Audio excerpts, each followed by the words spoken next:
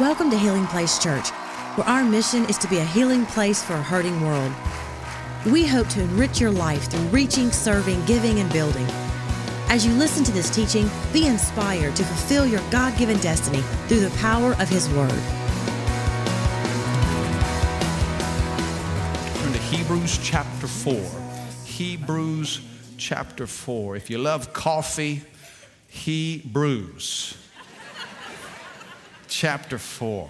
I know that's cheesy. It's too early for cheesy jokes. We've been in this series, No Other Name, and I love the portrait that God paints of who Jesus is. Throughout this series, it's like each week is another brush stroke. It's another color on the canvas of our opportunity to be able to actually not just hear, but see who God is. Jesus said, when you've seen me, you've seen the Father. And so several weeks ago, we talked about Jesus the servant. We said Jesus didn't come to be served, but to serve others. And He set the example for us. And then we talked about Jesus the teacher. Remember, we said Jesus would teach in rows, but He would explain in circles. We talked about the value of getting into circles so we can grab hold of truth. And then if you were here last week, we talked about Jesus the healer. And we said Jesus wants to heal you everywhere you hurt. Today, I want to talk to you about Jesus, our priest. Jesus, our priest. A man named Bubba moved from Arkansas. Now, if your name's Bubba, we love you. But a man named Bubba moved from Arkansas to South Louisiana to work in a chemical plant. Every Friday evening after work, he would fire up the grill outside and he would cook deer steaks. Come on, how many of you feel the Holy Ghost on that?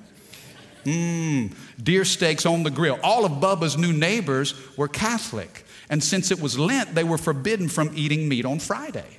The delicious aroma from the steaks was causing such a problem for the neighbors that they finally talked to their local priest. The priest came to visit Bubba and suggested that he become a Catholic.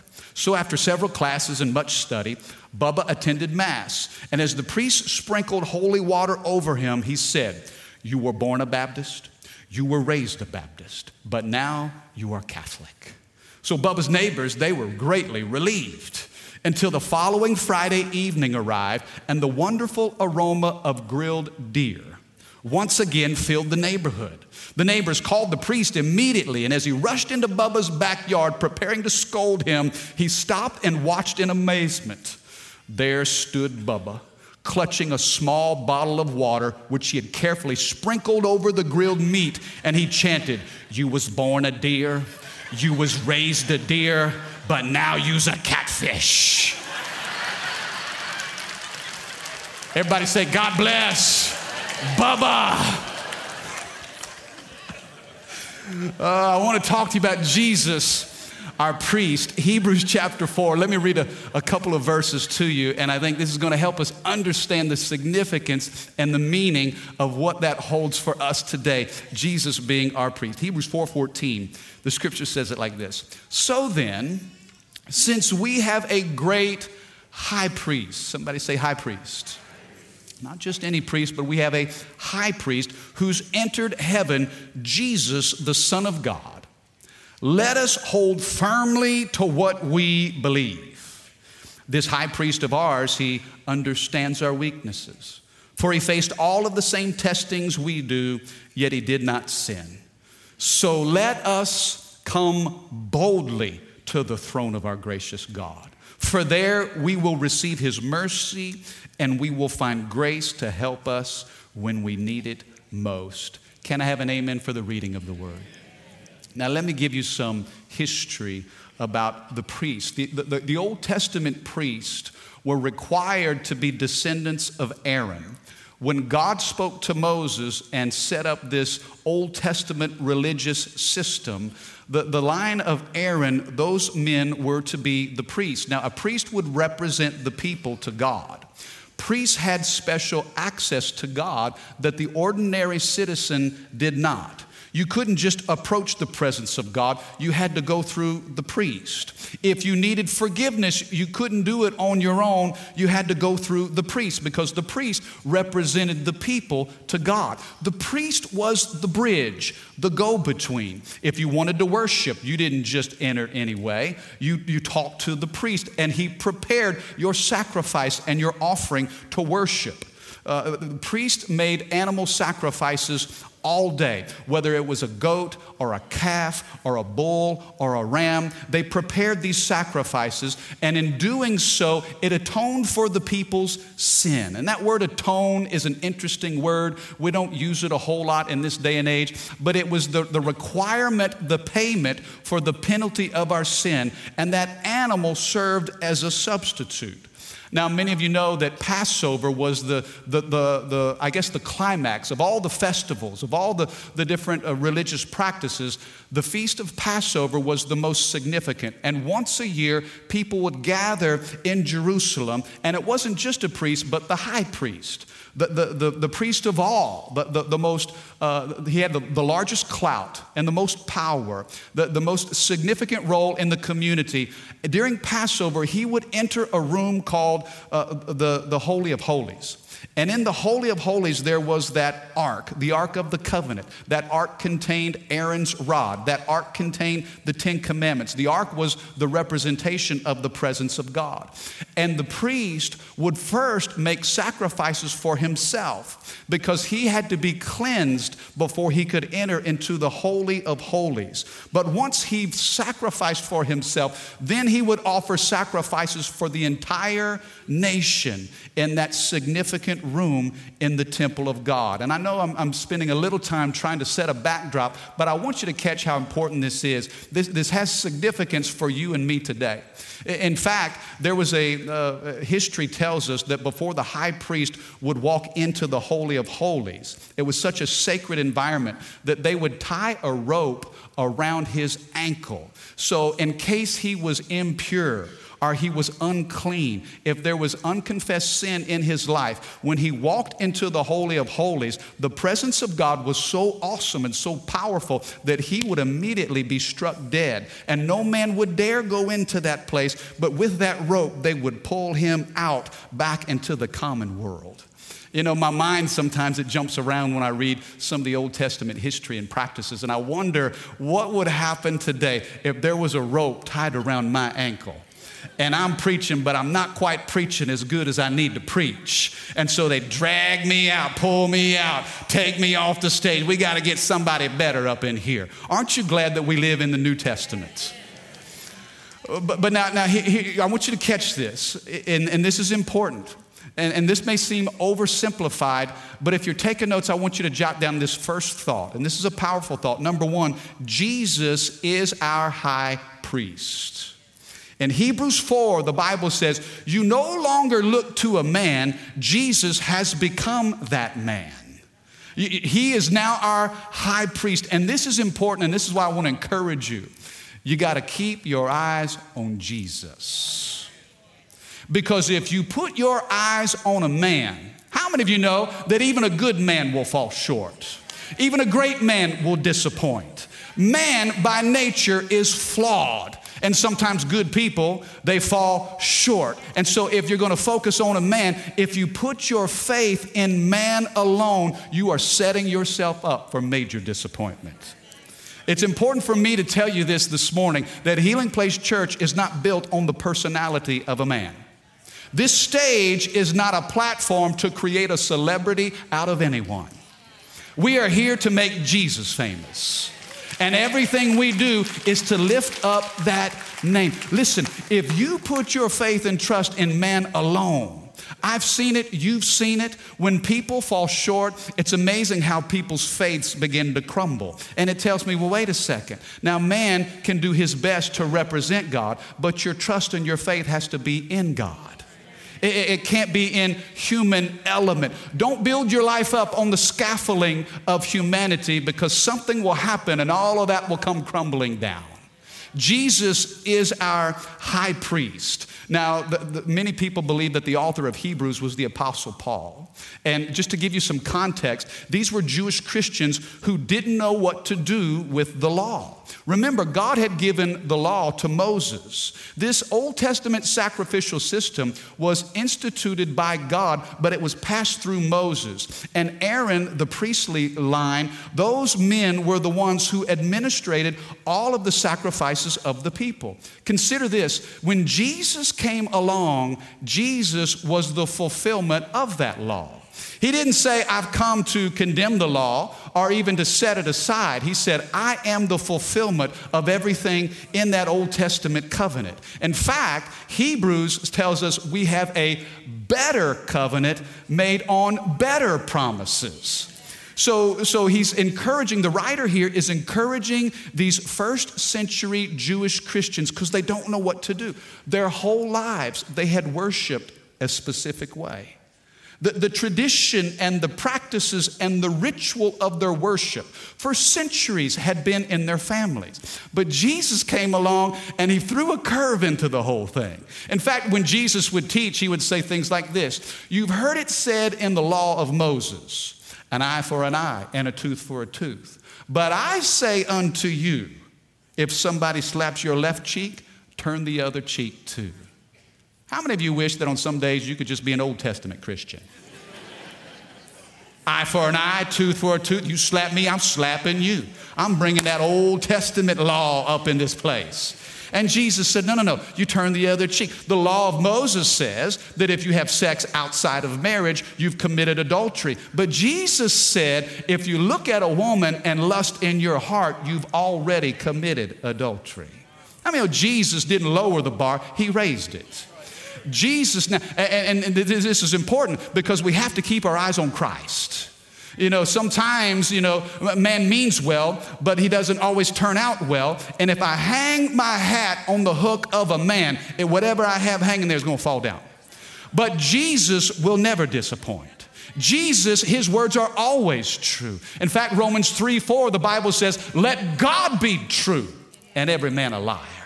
What does that mean? That says this, basically, when man's words disappoint you, God's word never will. So what do we do now as New Testament believers? Thank God for the Old Testament office of the priest, but we don't look to a man. Jesus became that man. So Healing Place, hear my heart, you keep your eyes on Jesus. Because things will come and things will go. Culture will say things. The media will say things. Politics will say things. Your friends will say things. But you got to keep your eyes on the prize. Jesus is our high priest. This is important. He's showing the church that Jesus is the fulfillment of the Old Testament, and he's an upgrade in every way. I love that. Look at what it says. Number 2, I want you to write this down. Because Jesus is our high priest, number 2, we hold firmly to our faith. That's what the scripture says. Because we have this high priest, we must hold firmly to our faith. Or the Amplified says it this way. We must cling tenaciously to our absolute trust in Jesus as Savior.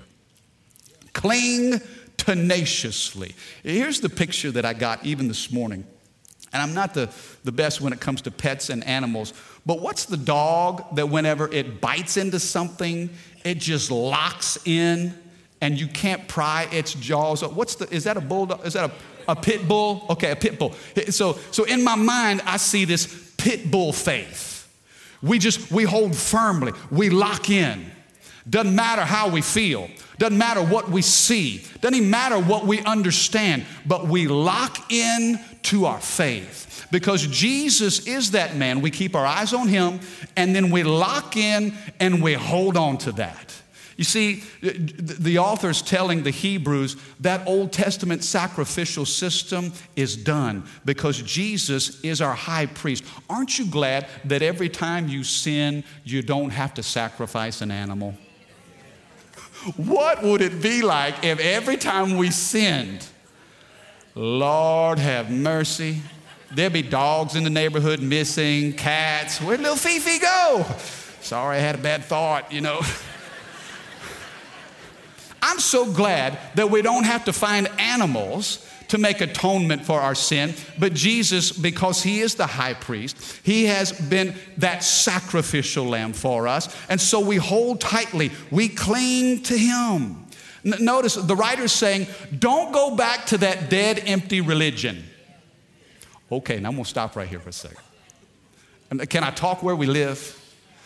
Sometimes we hold tightly to traditions, to preference, to a certain style. We hold tightly to those things thinking that it's Jesus. Whenever the writer here says, no, you cling to Jesus and all those other things you need to hold loosely. Okay? Are you with me? If you're clinging to tradition or some religious exercise, Jesus is saying you've grabbed hold of the wrong thing. You see, the problem is this. We hold tightly to things that don't matter, and we lose our grip on things that do. Come on, don't patty cake. If you're going to clap, let's clap. If you're going to cling tenaciously to your faith, that means that there are other things that you're just going to need to release. I'm concerned that in the church today, we're holding on to things that don't matter.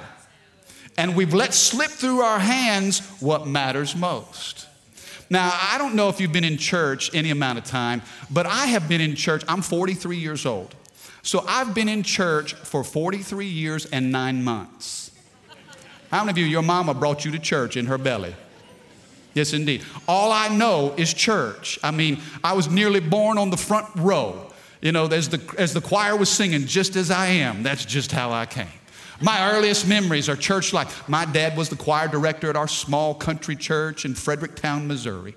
And so my earliest memories are thoughts and experiences that are wrapped around church. And I've noticed how things in church over the years have evolved and changed. I'm convinced that God doesn't care very much about what color the carpet is in our church. But yet sometimes we hold on to things that we think are so spiritual. Come on, are you with me? I mean, God bless carpet, but I don't think when we get to heaven, he's going to be disappointed with us because we chose the wrong color of carpet.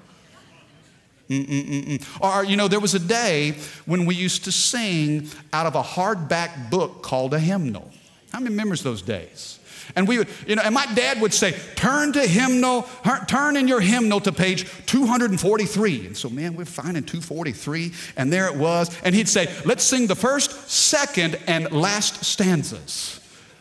And I thought, well, okay, what about verse 3? We never would sing verse 3. We'd sing 1, 2, and 4. Whatever happened to verse 3? I had to feeling sorry for these writers who would write 4 verses and we'd only sing 3 out of 4. But do you remember how we kind of, over the years, we no longer sing out of a hardback book, but there was a time in the 80s when they had what was called transparencies. Remember that? And then you'd put a transparency on a projector and they'd project on that wall. Come on, how many know what I'm talking about? Oh, yes, indeed. And Rachel was at this church when we were singing from transparencies. Rachel was the transparency girl. And so she would move the transparency, and you had to keep up with the words to the song, and sometimes you put a little sheet of paper so you can't see the words that you're about to sing. How many knows what I'm talking about? Oh, and then we bring the sacrifice of praise into the house of the Lord. And this right here, remember this right here? Man, you were really spiritual when you broke out in this. And we offer up to you. Doing the little Heisman, man. Remember those days? Oh, you don't know what I'm talking about. Singing from a hymnal. Now we got words on a transparency up on the sheetrock. Wait a second, what happened to the hymn? But now we don't do transparencies anymore. Now we have screens. We've got IMAX. We've got cameras. And the words are at the lower portions of the screen. Well, whatever happened to the hymnal?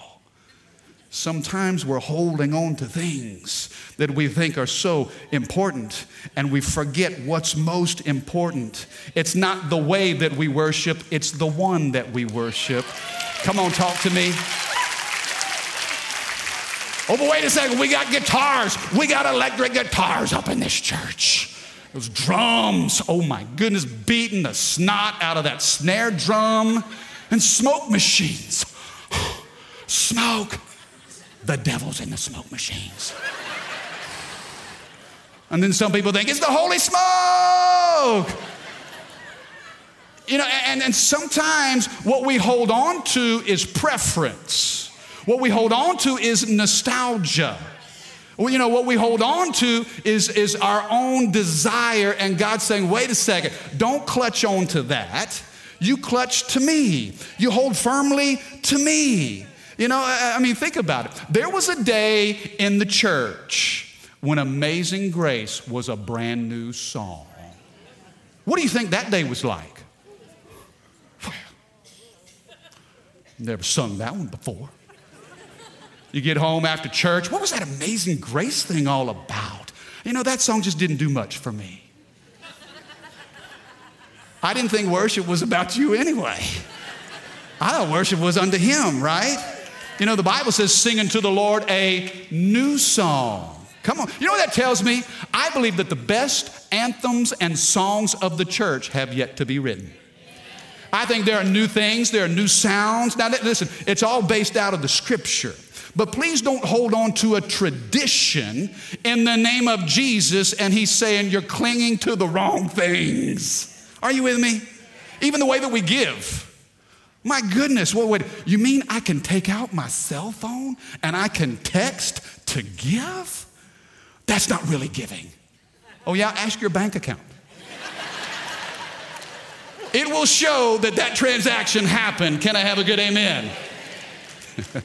Or even Bible translation. Come on, I know what I'm stepping into something, aren't I? Woo, I'm stirring up some stuff up in here today. Listen, hey, I love you. Your pastor loves you. Turn to your neighbor and say, pastor loves me.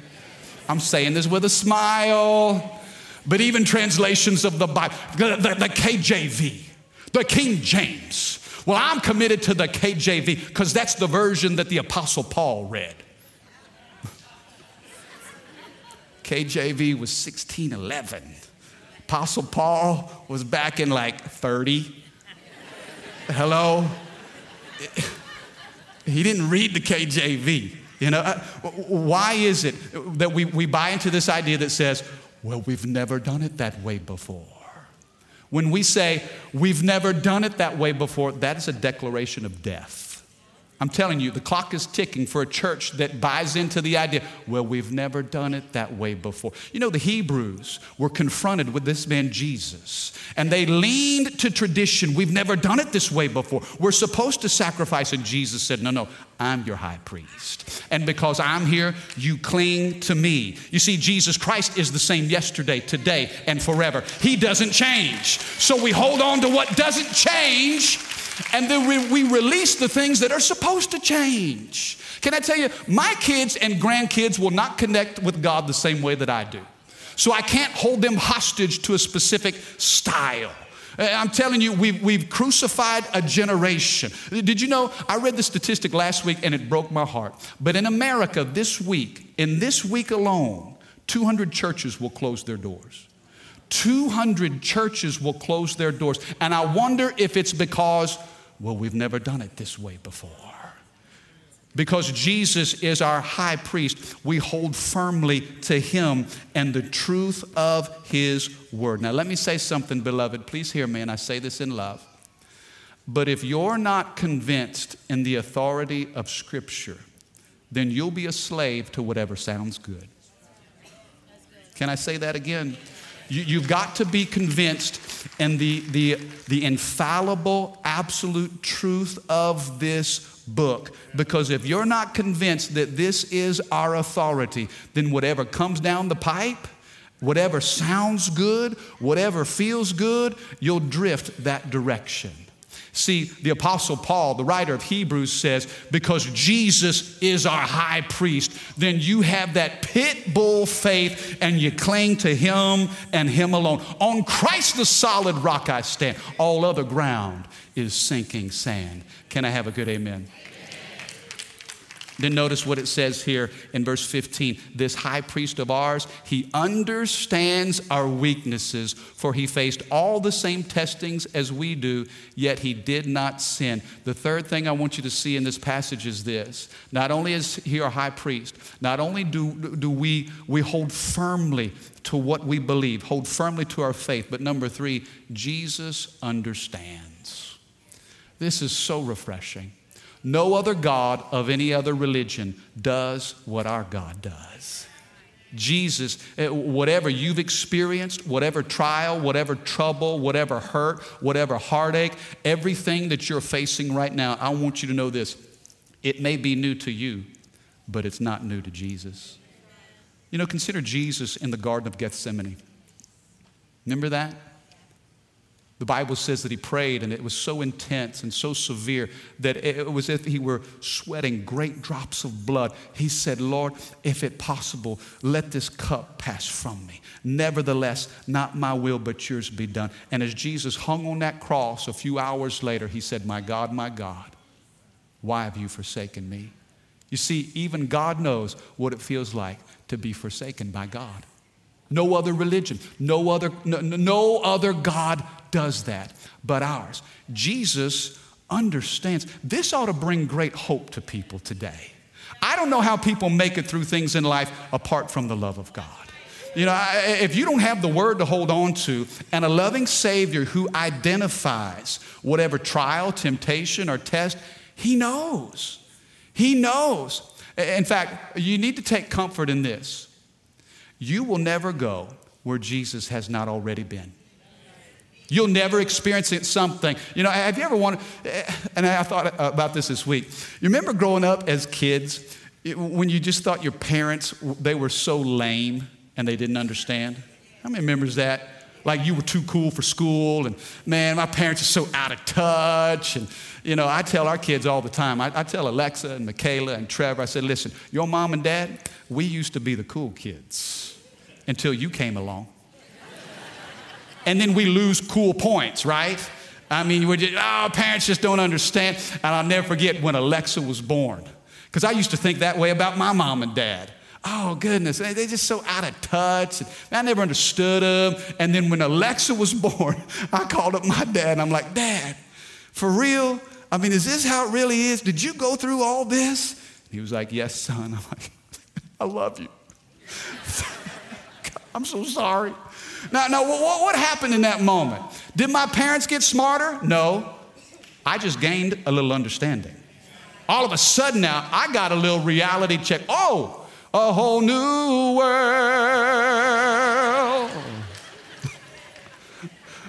Where did that come from, babe? I have no idea. Yeah, it's worse than you think it is. I'm telling you. I begin to understand. I got a revelation. It's, you know, Jesus has never been like, I wish I could identify. He knows. When you feel completely alone, when you feel so broken on the inside, when you lack the words to describe the pain that you carry, that unspeakable, boy, I feel the Spirit of God ministering to some people right now, that unspeakable, unfathomable hurt, Jesus knows exactly what that feels like. He took all of it upon himself. You know, today we have these modern conveniences like the internet. We have YouTube. Has anybody ever looked anything up on YouTube? You didn't know how to do it, and so you're thinking, man, I'm going to YouTube it, right? I mean, you can learn everything on YouTube. You can learn how to tie a tie on YouTube. You can learn how to install a radiator on YouTube. If you want to know how to cut your azaleas, just YouTube it. You know, you can do, if you've ever wanted to start a fire with a lemon, it's on there. 21 million views. That comes in handy in case you're ever stranded in the wilderness with nothing but a lemon. For real. What are we doing? We want somebody to show us an example. Just don't give me the instruction manual. Don't just tell me about it. Show me, right? Show. And Jesus doesn't just tell us about it in his word. He shows us. He's the example. He understands. I love that about our God. No other God of any other religion does what this God. He's our high priest, so we cling, we hold fast to what we believe, and we know that Jesus understands. Consider this, in Genesis 22, God spoke to Abraham, and he said, Abraham, I want you to take Isaac, that son of promise, and I want you to go up to the top of Mount Moriah, and I want you to offer him as a sacrifice unto me. You see, this was before the law of Moses. That whole sacrificial thing was a foreshadow of what was to come. And imagine the struggle in Abraham's understanding. Wait a second, God. This is the son of promise. You said that I would be the father, not just of a son, but of a great nation. And now you're requiring me to offer this son on this altar to you? But little did Abraham know that as he struggled up one side of the mountain, his solution was coming up the other side of the mountain. And God would provide a ram in the thicket. And so that tells us that whatever dream and promise that God has given us, we keep it surrendered. I don't know what your struggle is, but God will provide the solution for that struggle because we serve a high priest who understands everything that we go through. Do you believe that? Let me finish. Let me wrap this up with this. Bible says, because he understands, verse 16, so let us come boldly to the throne of our gracious God. Number 4, and I want to ask the band to come up because I want to be able to pray for you. But number 4, because Jesus understands, we enter boldly into his presence. Now, this is a big deal. Hey, y'all, please dial in for the last few moments of this message. But I want you to see how important this is. Because Jesus understands, now we can approach his presence with boldness. You see, in the ancient world, you would never enter the presence of a king unless you were summoned. If you weren't invited and you just showed up, you could be executed. But now, because of our great high priest, because of what he's done for us, we cling to him. Because he understands, now we approach boldly. Why are we bold? Why are we confident? Can I tell you, you can approach the presence of God with confidence. Why is that? Because of his character, because of his nature. If you're a parent and you've had small kids, how do they run into your bedroom on a Saturday morning when you're trying to sleep? Man, they're not asking for permission. They're bouncing all up in your space. Why? Because you're dad. And not that we approach him haphazardly, but because we know the character and nature of our Father, the invitation has already been given. You can enter his presence. You don't have to go through a man to do it, or a bunch of religious exercises to earn the right to have an audience with this king. Jesus has done all the work. And what do you find when you reach his presence? What does it say in Hebrews 4, verse 16? We enter boldly the throne room of God, where we find grace and mercy. Grace that gives us strength, and mercy that lifts away our guilt. Do you know the difference between grace and mercy? Mercy is not getting what you deserve. You and I deserve hell. We deserve judgment. We deserve the wrath of God. But God withholds that. That's mercy. Lord, have mercy on me. I know I have something coming to me. I owe it because my sin record is so much larger than anything I could do. That's mercy. Mercy is not getting what you deserve. Grace is not deserving what you get. That favor, that goodness, that strength, that's what grace is. And I love what we find in his presence. We find mercy, that helps us with sin. Grace, that helps us with everyday life. Thank you for listening. For more information about Healing Place Church, go to healingplacechurch.org or give us a call at 225-753-2273.